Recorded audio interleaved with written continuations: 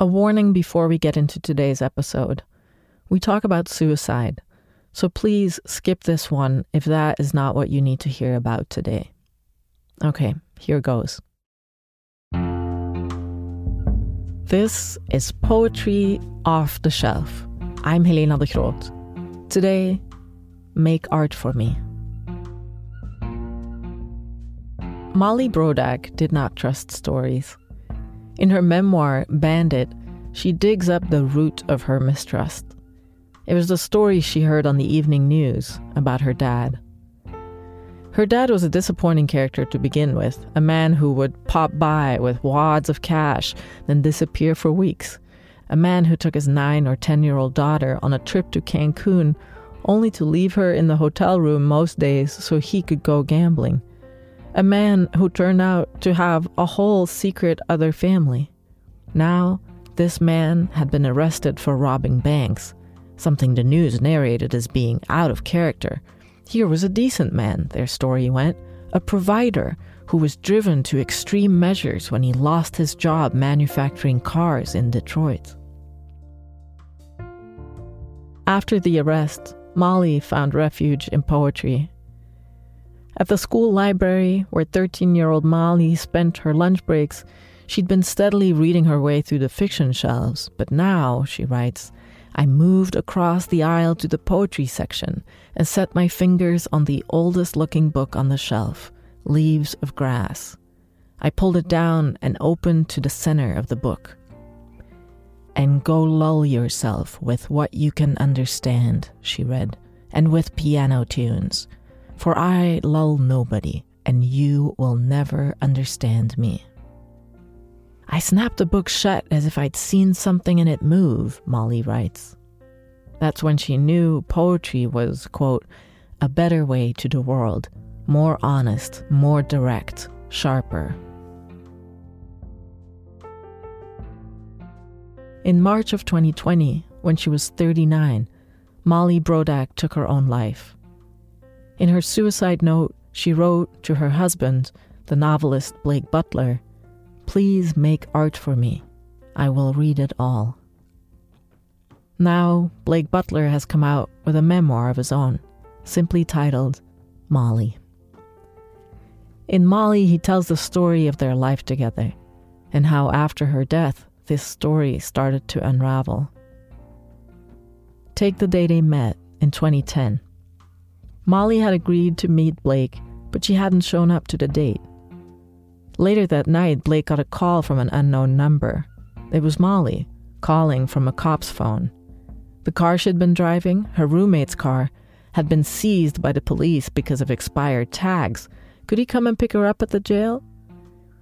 They ended up spending the night together, and after that, met up more or less frequently over several years, before they eventually moved in together and got married.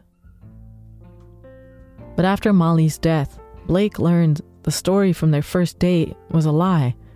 The car did not belong to her roommate, but to her husband. And though she did eventually tell him well into their relationship that she'd been married before, she never told him that she was still married when they met. Reading his memoir, though, you don't find out about these lies till later. The book starts with Molly's suicide, but then goes back in time to the beginning. We meet Blake, who's at that point terrified of love, going on stupid dates, getting even stupider drunk, then waking up to write all day while, on the other side of the wall, his dad is dying of Alzheimer's. And we meet Molly, showing up from time to time at Blake's with a poem or with a Tupperware full of baked goods, and telling him, even that very first night, I love you. When I sat down with Blake to talk about his memoir, I wanted to know what initially brought them together. Here's our conversation. What were some of the ways in which you immediately felt like you were similar? So the similarities, we both believed in writing as a serious pursuit, and we wanted to write not to the scene or the culture. We both kind of disdained a little bit of the literary culture that it kind of panders.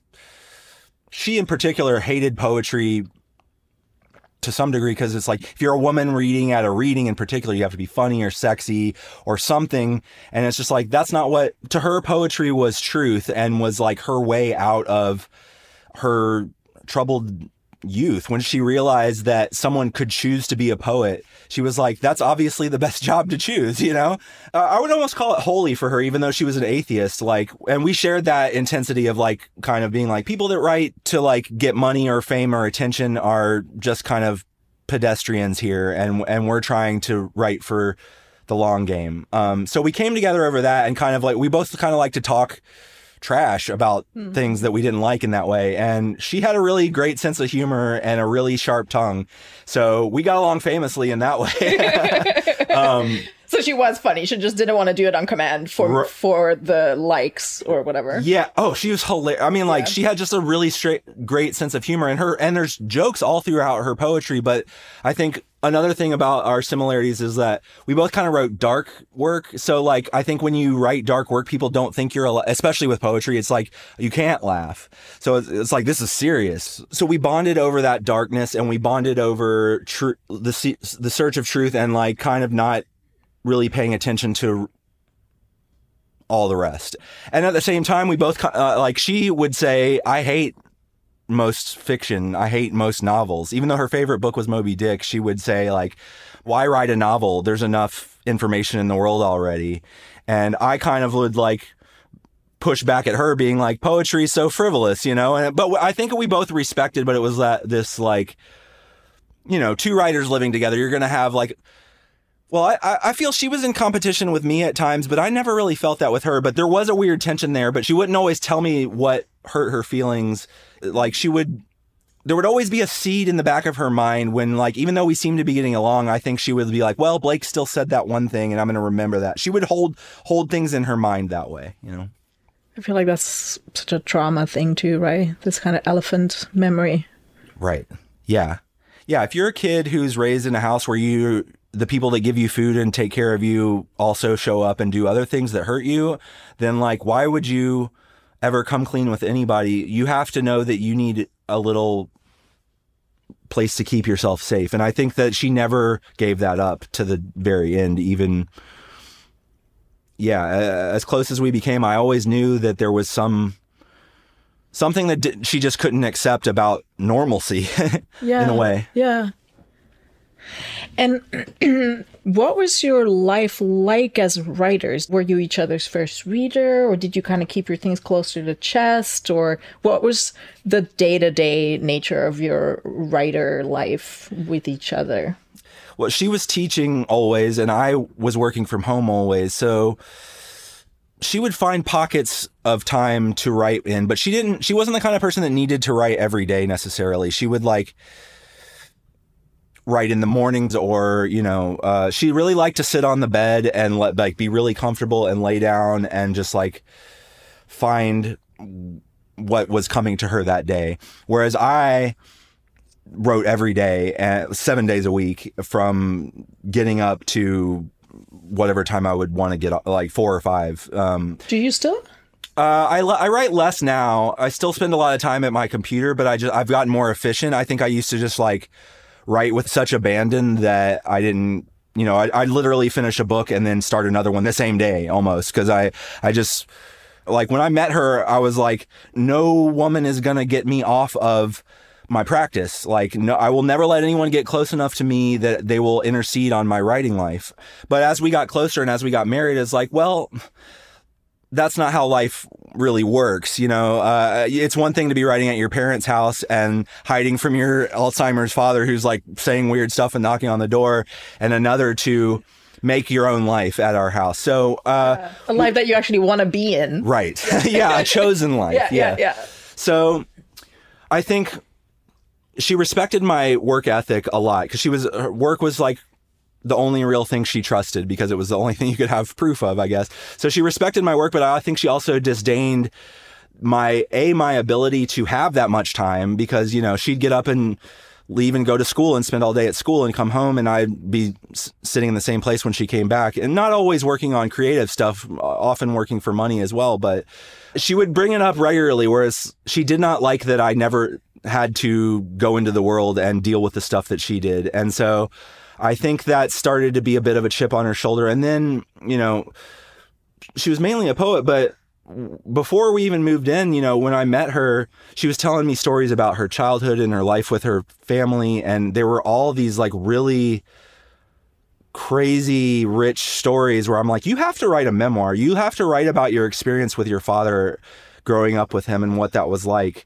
And in the same way that she was like, I didn't know you could be a poet. She was like, I didn't know that you could like just sit down and decide to do that. And so she wrote Bandit, her memoir, in basically like 3 months. And it was, to her, done then. She wasn't, I'm the kind of writer who I write a draft and then I revise it probably 40 to 80 times from head to toe. And she finished that draft and was like, what do I do with it now? And I'm like, well, you could start revising it. And she's like, she'd spend a couple of days doing that and be like, oh, I fixed the things I want to fix. So I think that spoke to her poetry, like the way she writes poetry, pick a word and it's there. So that's so interesting. You know what? It's exactly the opposite of what I thought her writing process was like, because she's such a controlled writer, like, as you say, she picks a word and that is the word, but I didn't know that she picked it the first time round.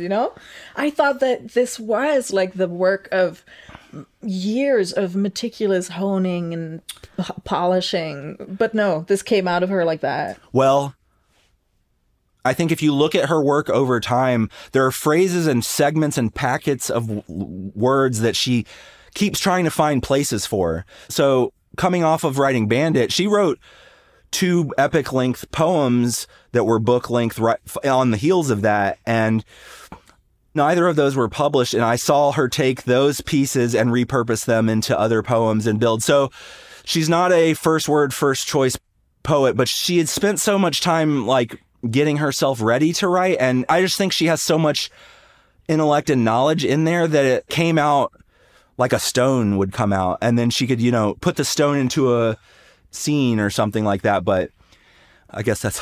I love that. It's such a good image. You're right, I think. Like her writing, there's something so final about it. Or like it could not be any other shape, I was wondering if maybe we can start with some of Bandit since we're talking about it. Yeah, great. So I was thinking maybe chapter 2 and 3, short chapters. 2 and 3 you wanted me? Okay. Dad robbed banks one summer. He robbed the Community Choice Credit Union on 13 Mile Road in Warren. He robbed the Warren Bank on 19. He robbed the NBD Bank. He robbed the TCF Bank on where I would open my first checking account when I turned 17. That's the one with the little baskets of dum-dums at each window and the sour herb smell from the health food store next door. He robbed the Credit Union one. He robbed the Michigan First Credit. He robbed the Comerica Bank on 8 Mile and Mound. That was as close as he got to the Detroit neighborhood he grew up in. Town. He robbed the Comerica Bank inside a Kroger on 12 Mile and DeQuindre. All of the shoppers gliding by as Dad passed a note to the teller in silence. This is a robbery. I have a gun. He robbed the Citizens State Bank on Hayes Road in Shelby Township. Afterward, the cops caught up with him finally at TJ's golf course on 23 Mile Road. They peeked into his parked car, a bag of money and his disguise in the back seat, plain as day. He was sitting at the bar, drinking a beer and eating a hot ham sandwich. I was 13 that summer. He went to prison for 7 years after a lengthy trial, delayed by constant objections and rounds of him firing his public defenders. After his release, he lived a normal life for 7 years and then robbed banks again. There, see? Done with the facts already. The facts are easy to say. I say them all the time. They leave me out. They cover over the trouble like a lid. This isn't about them. This is about whatever is cut from the frame of narrative. The fat remnants, broke bones, gristle, untender bits. Me and Mom and my sister and him, the actual him, beyond the Bandit version on the evening news. I see my little self there under the stories, It's 1987, and I am set between my parents like a tape recorder. Dad on the couch fixed to the TV. Mom leaning in from the kitchen. Me in between on the clumpy beige carpet with spelling worksheets. I am writing out the word people, watching the words slip off of my pencil lead. But then I start listening so carefully that I cease to see what I'm doing. Mom is grumbling, "What do I know?" and "What is wrong with you?" again and again. And Dad is talking over her steadily and laughing in a friendly way without taking his eyes off the game. More words are forming under my hand in an uneasy cursive. My sister, age 9, stomps through the scene and out the back door, slamming it for all of us. Mom and Dad's voices rise but are cut off at a strange cracking sound. We all turn to the picture window to see my sister smashing walnut-sized white decorative rocks from the neighbor's garden with a hammer on the concrete patio. She pulls the hammer as far above her shoulder as she can and brings it down on a rock, splitting it into dust and flying shards. Dad looks back to the TV. Mom rushes out the door, and now my sister hugs the weapon to her chest. Mom appears and rips it away from her. I am recording this so carefully that I don't see it while it is happening. At the dinner table, I am watching my parents' simmering volley crescendo from pissy fork drops to plate slams to stomps off and squeals away. My sister biting into the cruel talk just to feel included. Me just watching as if on the living room side of a television screen. I could see them, but they could definitely not see me. I squashed my wet veggies around on my plate, eyes fixed to their drama, exactly as I'd do in front of Scooby-Doo or G.I. Joe. I could sleep. I could squirm off. I could hum, dance, or even talk, safe in their blind spot. I could write, I discovered, and no one could hear me. Thank you. Sweet baby, sweet child Molly. I know, right? This image also of like I sit between my parents like a tape recorder. Yeah. It's so good. Yeah. I mean, it's a very cute image. You just see this squat tape recorder, but like it's sad too, right? Like the way that she's always recording and seeing everything and hearing and not being seen or heard. And inanimate and not attended to as a human. Yeah. She describes her early childhood as feeling like a creature, which when I heard that word was like, that's not, a child shouldn't be made to feel like a creature and to not know who's going to help them or who's, Yeah. In your book, Molly, you do see and hear her, or like the whole project of the book. I mean, I don't want to narrow it down to one project, but one project of the book really seems to be kind of subverting that expectation that she has of not being seen and not being heard and being like, Molly, I have been looking. I have been paying attention to you. And I was just wondering, is there a scene from the book where you feel like you saw something about Molly that you love, that kind of still breaks you open with tenderness for her or admiration or something, joy? Is there a scene that you're thinking of?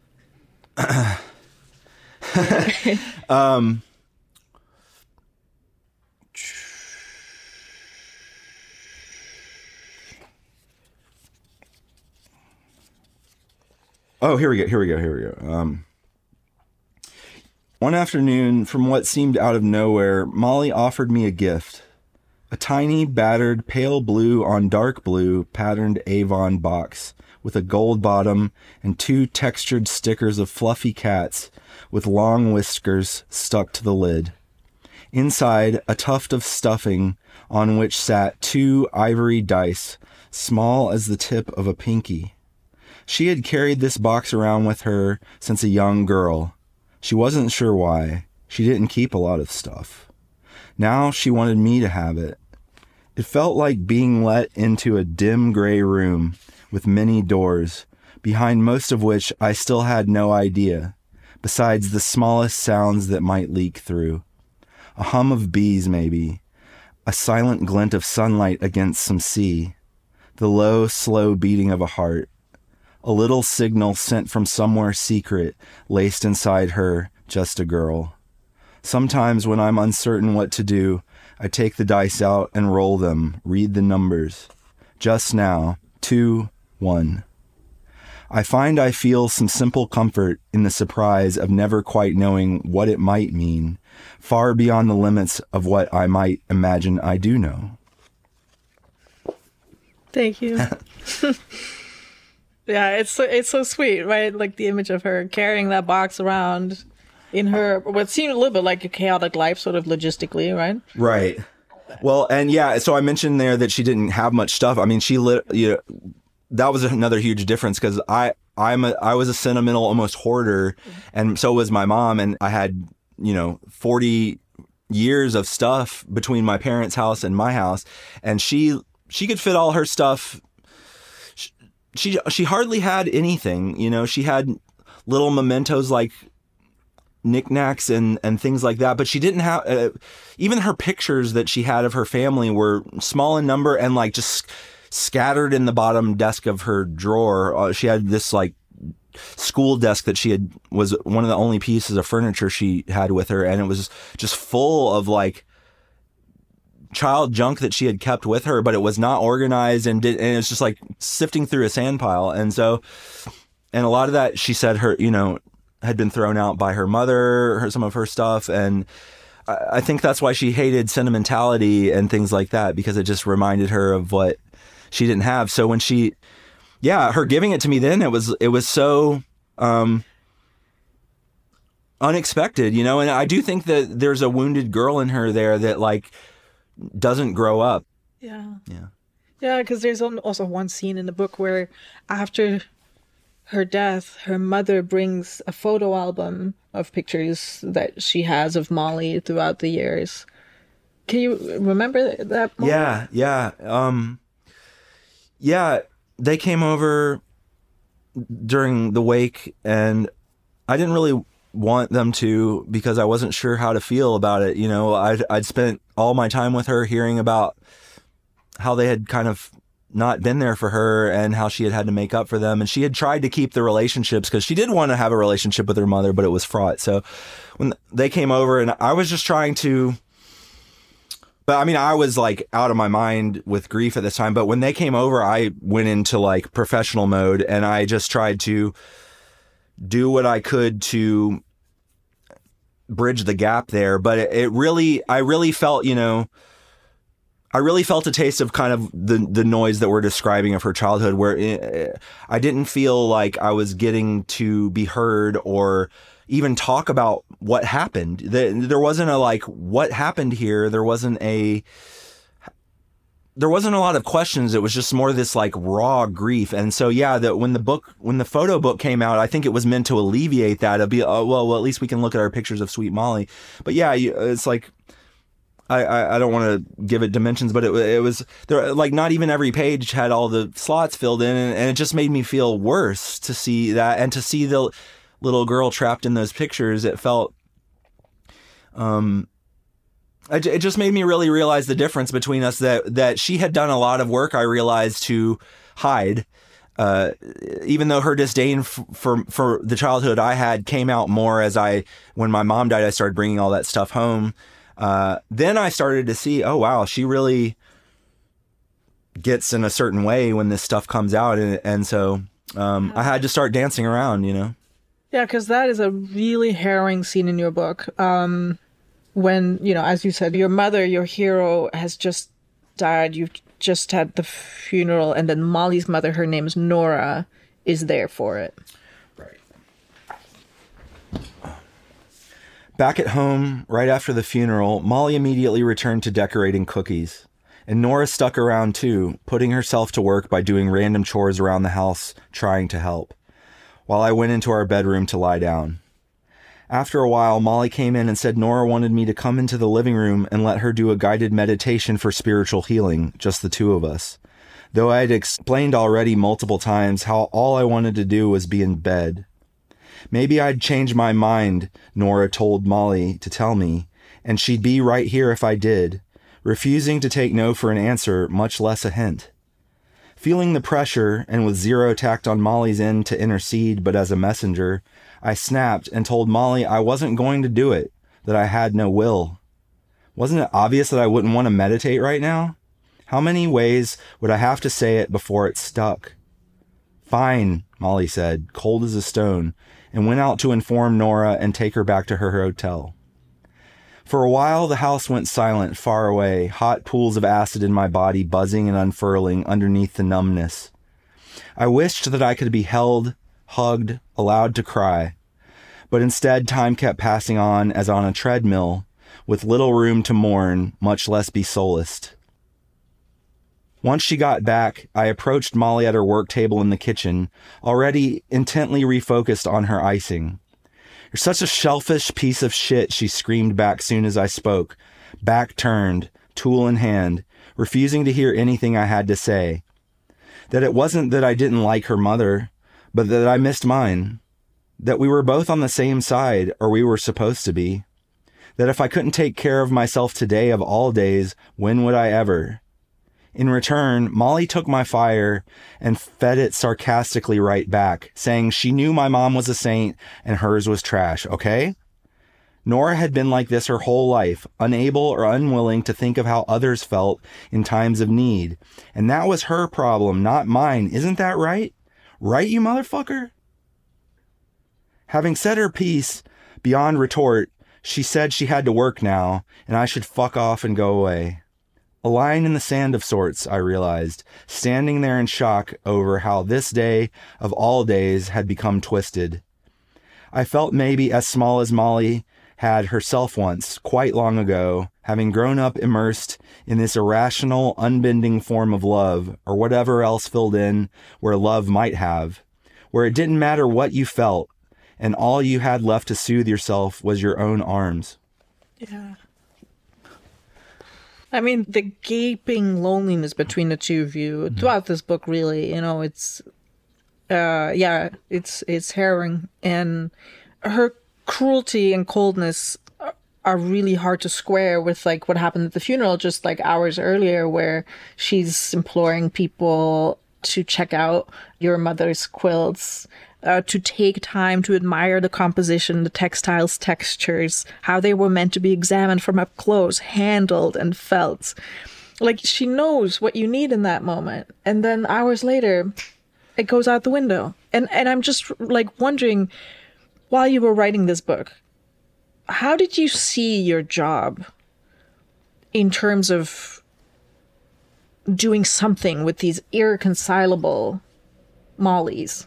Yeah, good question. I mean, so at first I was just trying to understand what had happened, because she killed herself and left a note, but the note, well, at first I thought the note was the reason. The note explains that she doesn't feel she has a place in the world, and she doesn't like people and doesn't want to be one. And in the end, she says work doesn't save her. Any accomplishment goes in one ear and out the other to her. And so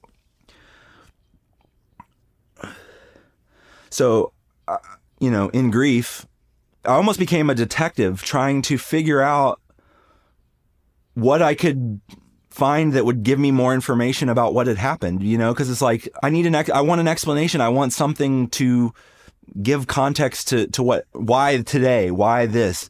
And so,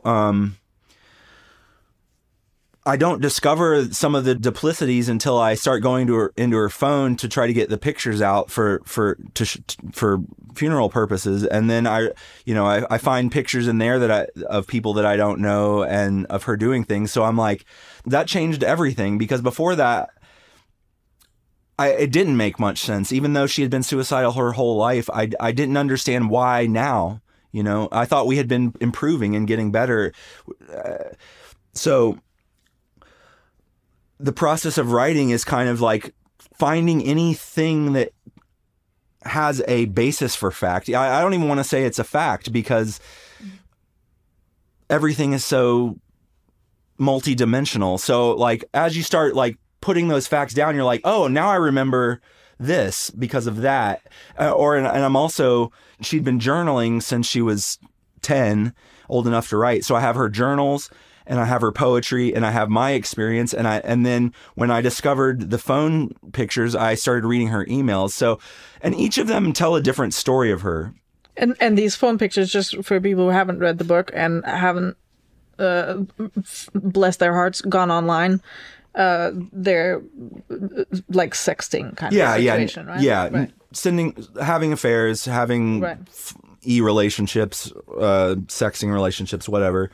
Yeah, so I find pictures of her wearing underwear I've never seen, and I find pictures of men naked sending back to her and videos. And so that, I mean, like, on one hand, it's soul breaking, but it also like gave me some path to finding what the answer, you know. It's like, because she's telling me about how she's living her life. She's telling me I'm going to therapy. She's not going to therapy. She stops going to therapy. I find that out reading her journal.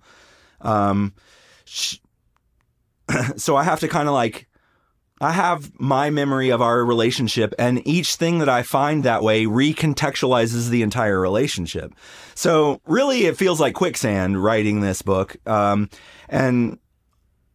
you know, so it begins out of trying to figure out the truth and trying and being, and, you know, I was really angry. I felt the world pushed her over the ledge there at the end. And, how?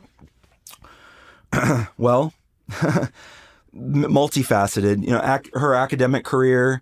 She had been teaching at a small technical school that got bought out by a much larger school.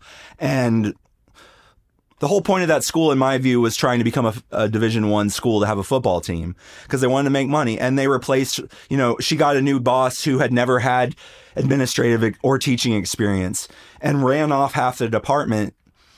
And Molly doesn't just stick, you know, I was like, just, you know, you have a bad boss, just teach your class, come home and try to get through it. And she refused to do that. She wanted to fight and say, this isn't right. And she became a target. She had a target on her back. So I really think academia is one I was aware of throughout. But yeah, finding these men that she's seeing, there's one in particular at the end who is threatening to expose her for that and threatening to drag her name and to show up at our door and calling her names and telling her he's going to kill himself and all this stuff. And she literally buys the gun that she kills herself with the day after this guy kind of like they have their falling out, you know, and he tells her, he leaves it with, I'm a victim here. And her last email to him, you know, there's a 90 email thread, 70 of which are him and 20 of which are her. And the last few are like, stop this, stop what you're doing, stop hurting me. This isn't what we began as. And I no longer even care. Like, I just want to die now. That's kind of the last email she sends him. And yeah, she goes out the next day and buys a gun. So I could make a really long list of people I you know, her family. I want to point fingers at all kinds of people, but like, and I want to point on myself too. Like finding out this happened, and then it makes you, how can you not go back and say, how did I not see this then? How did I not stand up for myself there? How did I not question her about this? And so I see everyone as complicit in that. In the poetry world too, like her poems getting rejected across, you know, her books getting rejected, her struggle there. Everything's a struggle. And part of it's because she's wearing this collar around her neck. But the other part of it is that it just really felt like we couldn't stop taking it on the nose, both of us, you know? Yeah. And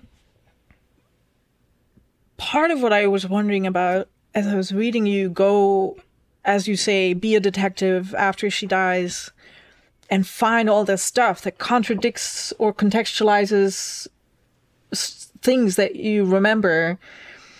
And there's trapdoor after trapdoor. And I was wondering, like, what that does to your confidence as a writer. Right? Because, like, you think that you can perceive things and that you notice things and no.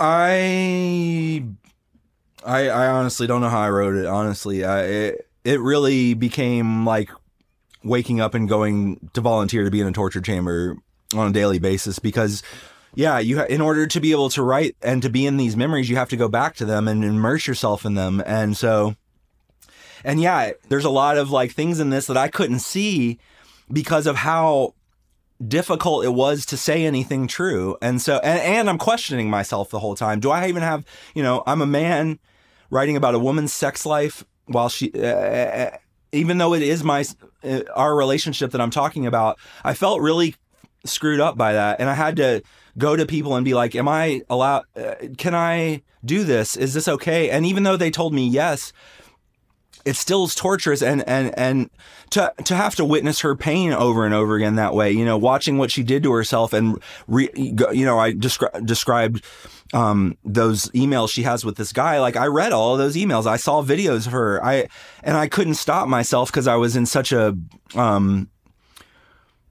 horrible state of emotions. But I found a way by just finding, certain paragraphs got locked on. Like, at least I know this is true. And then when that, like, building it out that way. But it really did a number on my self-esteem. And I didn't write fiction at all during those 3 years. Or when I did, I thought, I'm crazy now. I'm never going to be able to write again. And I've had to do a lot of work to figure out how I can. And I have figured that I've made progress on that. But my self-confidence took a hit from her and from the writing and yeah, from the book being rejected when it first went out. I thought, I've given everything I possibly can to write this. And I know that it's a complex and confusing book to read, but also if someone doesn't want to hear this from me, I don't want to ever talk again. So if I have to eat this book, I'm done. On multiple levels, I thought that, but,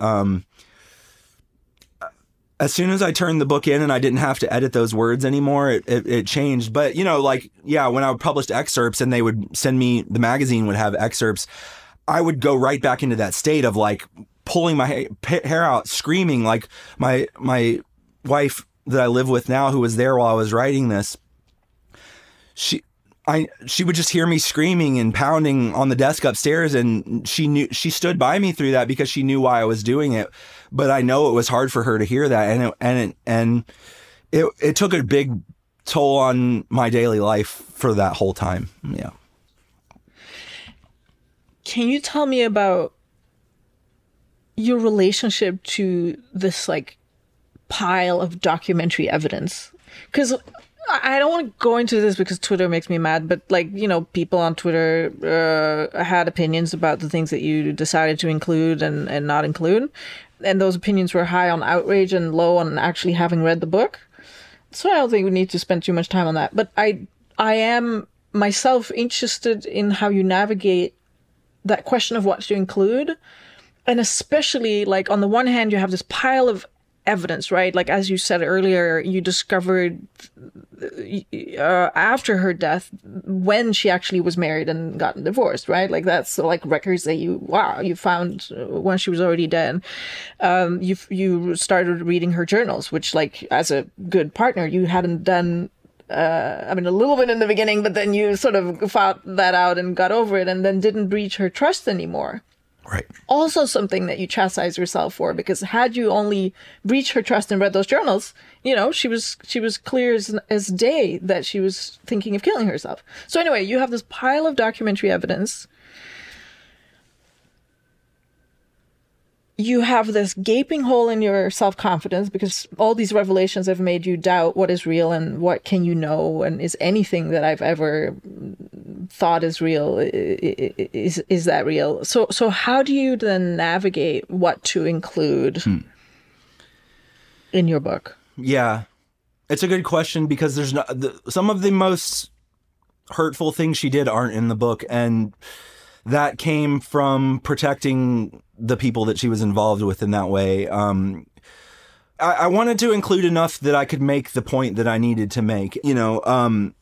The emails with the person she's seeing, those felt pertinent to me because the way that connects to her choosing to buy the gun is very apparent to me. I'm not trying to shame anyone. Well, I don't know. The guy is another story, but I'm not trying to shame her for that. Adultery is more of an easy thing to get over than all the other things. Like, early on, it's a shock, but adultery happens, but that this cost her life is the real question for me. So I don't know. I tried to not be just like prurient or navel gazing about it, and just to choose the things that really had purpose to help us understand who she was, what she went through, why she died, and what's left of that world. Because I'm trying to bring into the light things that have become so toxic that they're almost mutant, you know? So that's really, I mean, like, it's not there's no firm definition, but I kind of, and I went back and forth, you know, I avoided writing about the adultery for a long time. It wasn't in the original draft. And even in the draft here, it's like asking if it's okay.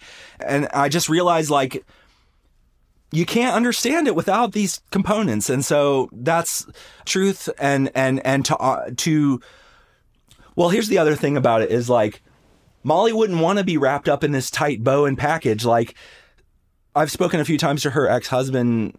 He told me, people are going to come up to you now that Molly's dead and say, Molly was just the sweetest person. She was the best. And Molly would laugh in those people's faces. She was not the sweetest person. She didn't want to be the sweetest person. And she wasn't living by other people's morals either. So I think people that see this content and assume that it's malicious on my part are really underestimating both me, but more importantly, Molly. They're underestimating the complex, wild entity of energy and creativity and madness, you know, and I find that beautiful about her. That's what attracted me to her. And though it took me damage, I don't look at those things and say, yeah, what a piece of garbage. Yeah. And one of the main reasons I wrote the book was because I think as a society, we're afraid to talk about death, and especially suicide and mourning, complex mourning like this. So if I can step up there and say, it is okay to talk about this, and you should, because it's going to eat you alive if you don't. Like, I don't know how you could go through what I went through and be a writer and not write. What was I supposed to do? Write like a horror book, or, like, you know, it's like, this is something that has to be reckoned with, and not everyone can do that. And I'm specially equipped to do that as a writer and a person who lived with a writer, and who I know Molly understands it. And I know that she wanted me to do it. I really do know that she wanted me to do it. Did you ever talk about that with Molly? Like, just in the hypothetical, or I don't know, you know, like, what if we ever write about each other? Like, did you ever talk about that? So there's a scene in the book where she says, I'm going to write a book about what it's like to live with you. Yeah, my novelist. My novelist. Right? Yeah. Yeah. And she said it in kind of like a fun way, but I was like, I mean, like, I have a lot of irritating habits. I make a lot of noise. Blah, blah, blah. But I was like, I would love for you to do that, because I'd love to be able to see myself through your eyes. And she was a person that taught memoir and taught poetry. And I sat in workshops with her where she told people, your story belongs to you. And it's not only your right to write it, but it's your duty. And so, like, how else can she lays all the information out. She tells me that she's going to write a book about me. She says in so many words that everyone should do that. And so, like, I just don't think I think she wanted to be known more than anything. And she wanted people to be able to hear her. Yeah. It's interesting, right? Like, to go back to, like, her sitting like a tape recorder between her parents, you know, this thing that is ignored, but that records and sees everything. And in a way, she's been recording her own life in her journals, in her memoir to a certain degree. How far would you go in saying that she asked you or wanted you to do this, to see her, to make that record of her? She didn't say it literally. No. But she was a writer, and she wrote. So Bandit's a good example. She asked all of her family members about the book. She wanted their opinions. Her grandmother said, why don't you wait till everyone's dead to write this book? You know? And Molly said, I can't do that. I have to tell my story now. So I trust that, you know? I trust the instinct there. And I think, like, she trusted me in that way too. Though we were different, she did respect me that way. And I almost think she chose me for that reason to some degree, because it's like she had lived a life that went obscured under all of its own information, sort of. And, like, I feel like she saw me as a writer who was unafraid to write about darkness, and because I was like, what's attracting you to me? I'm not like the guys you normally date, but I do, I'm nice. I'm inviting. I think more than I should about things. And I think she like saw that. I almost think she picked me in a way for that reason. I'll never say it's because she said it literally, because she didn't, but that would be, how could she have told me literally like, hey, I'm going to kill myself, so write a book about me when I do it. She did everything else but say that. So, and on the other hand, I'm an artist, so it's a story that must be told to me. And so like, I'm going to do it in a way that feels validated.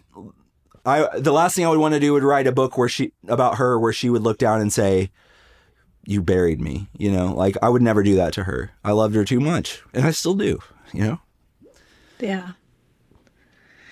There's a really chilling passage in your book about the last picture you have of yourself before her suicide.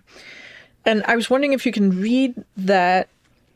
One last thing that I want to say before you read is that this scene is after your mother died and your father has already died. And so you're cleaning out your childhood home to put it on the market. Right.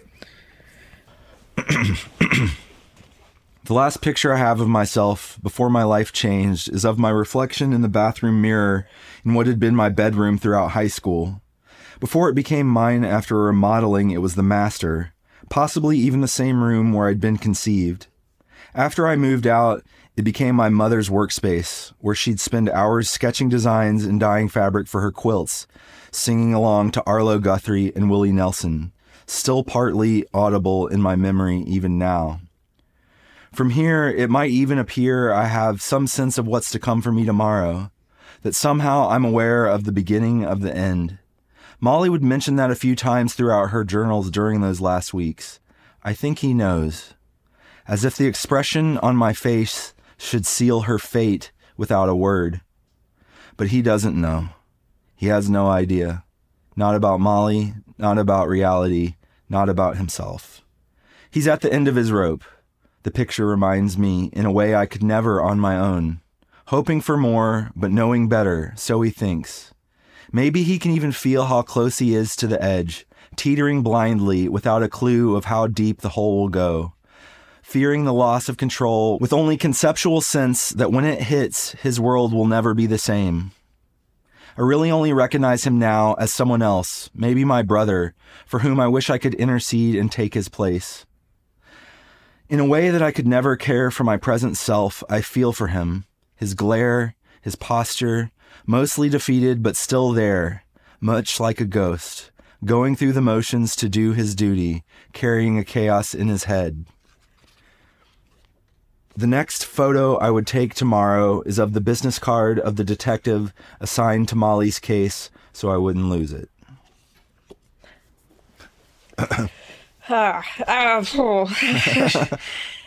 Yeah. I mean, what I thought was so interesting in this excerpt is this shift to third person. So you're looking in the mirror in your childhood bedroom. From here, it might even appear I have some sense of what's to come for me tomorrow. And then you skip to Molly's journals that she writes, I think he knows. And then you skip into third person, but he doesn't know. He has no idea. Not about Molly, not about reality, not about himself. And then you write, I really only recognize him now as someone else, maybe my brother, for whom I wish I could intercede and take his place. How did you find your way back to yourself? I think I'm still finding my way back to myself. I mean, yeah, the process of kind of figuring out what happened to me, which is what this book does, was necessary for my recovery, because I just remember in the early days after laying there and being like, I'll never get back to where I was. So why would I try to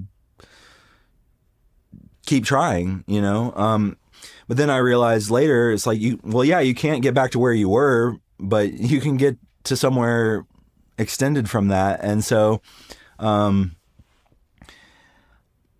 it's a lot of therapy, a lot of forcing myself to face this stuff and really unpack it and figure out why it affected me the way it did and how I can take care of myself better, because I've never been a person to take care of myself that well. And also not asking for help, you know. I've always just kind of carried it on my back. And maybe that's another similarity of Molly and I that is different, because on one hand, it looks like we're not the same because of our home lives are so different, but it's almost like I chose to do that and she had no choice. And so I'm trying to just, in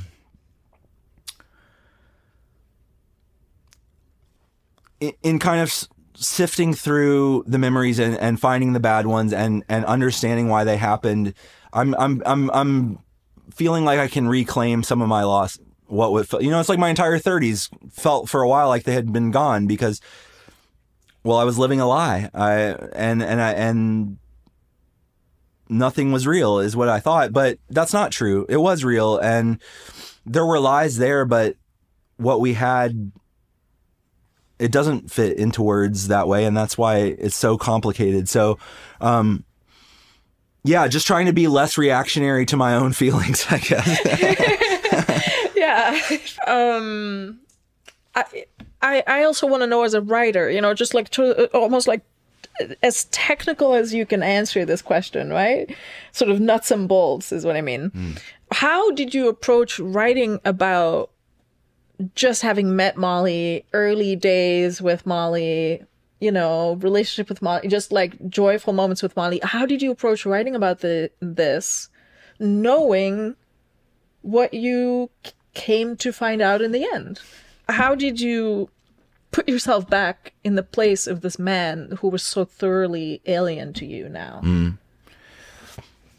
It was really confusing, because I look back and say, now that it's clear where there are moments where I'm being misled or taken advantage of or lied to, and it seems transparent on the page because I've figured it out and I wrote it that way. But at the time, it didn't seem that way.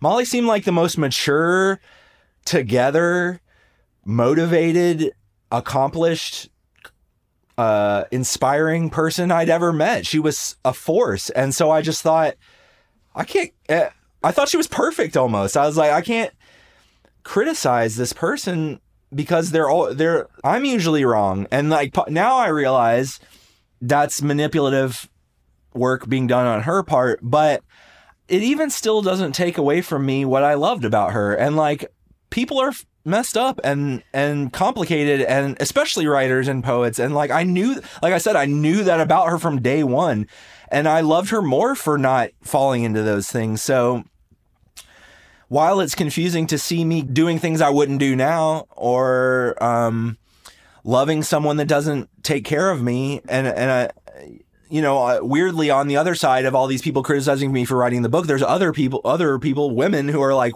where's the rage in this book? Why didn't you push back more?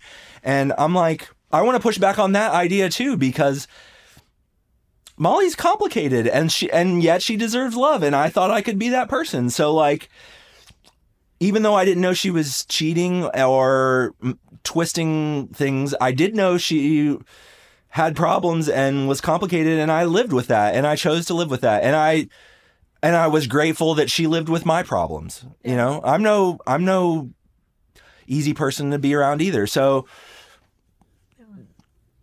going back to the beginning of when we met feels nice. It feels sweet. And even though it's fraught, it's like we were just both trying to find our path. We're just trying to find someone that did care, and we did. And I've had to question whether Molly really loved me through all of this, but I think she loved me. I don't know. I know I loved her, and so that's where love is worth more than strife. So if I have to eat strife with what was to me a true love and the love of my life at that time, yeah, that's worth it. And I'm gonna do it. I'll do it again, and I'll jump into another one if I feel the same way. Maybe not with such abandon now that I've had therapists help me, but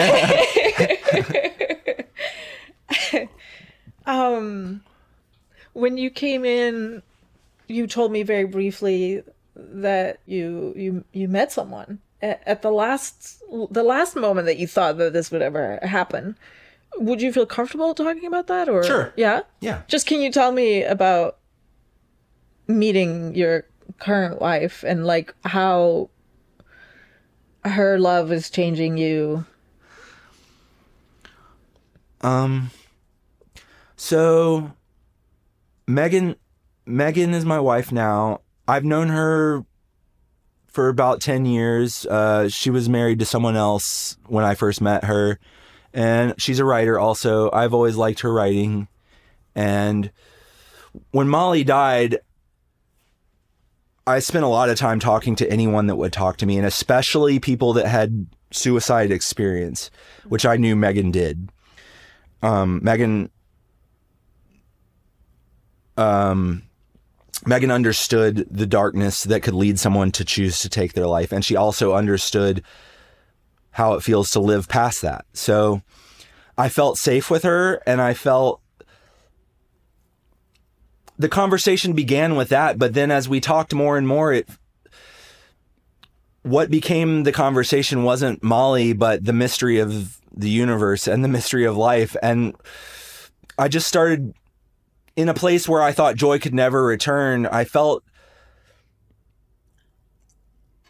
it. I want to call it a miracle because, yeah, it showed like I was planning to, and this partially I was stopped from making a much worse scene out of myself because of COVID. I couldn't go anywhere. My idea was like, I'm going to get my car and go ape shit and do stupid shit and just have weird relationships, and I don't care what happens to me. And I realized I didn't want that when this person showed up who, when we went to meet up for the first time, it was obvious from the second she got out of her car that I was like, I never want to be apart from this person. And I had never really felt that in any relationship. Even Molly, you know, like I was the kind of person that we'll go on a date and I'll see you in a week or two. And it was just obvious. I was like, I asked Megan to marry me almost immediately. And we didn't do it for another year because it was obviously like, well, I'm in a messed up state of mind. So, but the more time passed, the more true it was. So, I can't explain it. All I can say is that it felt like the person I'd been looking for showed up when I was about to die, and she's been there with me throughout this. She has watched me write this book. She has listened to me talk about my ex-wife. Well, is your dead wife your ex-wife? I'm not really sure, but she's that understanding has never faltered. And where Molly would get negative on things, really the only thing Megan and I fight about is my own attitude. She accepts me as I am. She accepts me for my faults, and she wants me to feel love. And like, I don't know what Molly wanted from me. I really don't. So to be able to, for the first time, say, I choose this, and have it be right, and have it reveal itself as right in the way it makes my life livable. All I can do is it's awestruck me. It's nothing I've ever experienced before.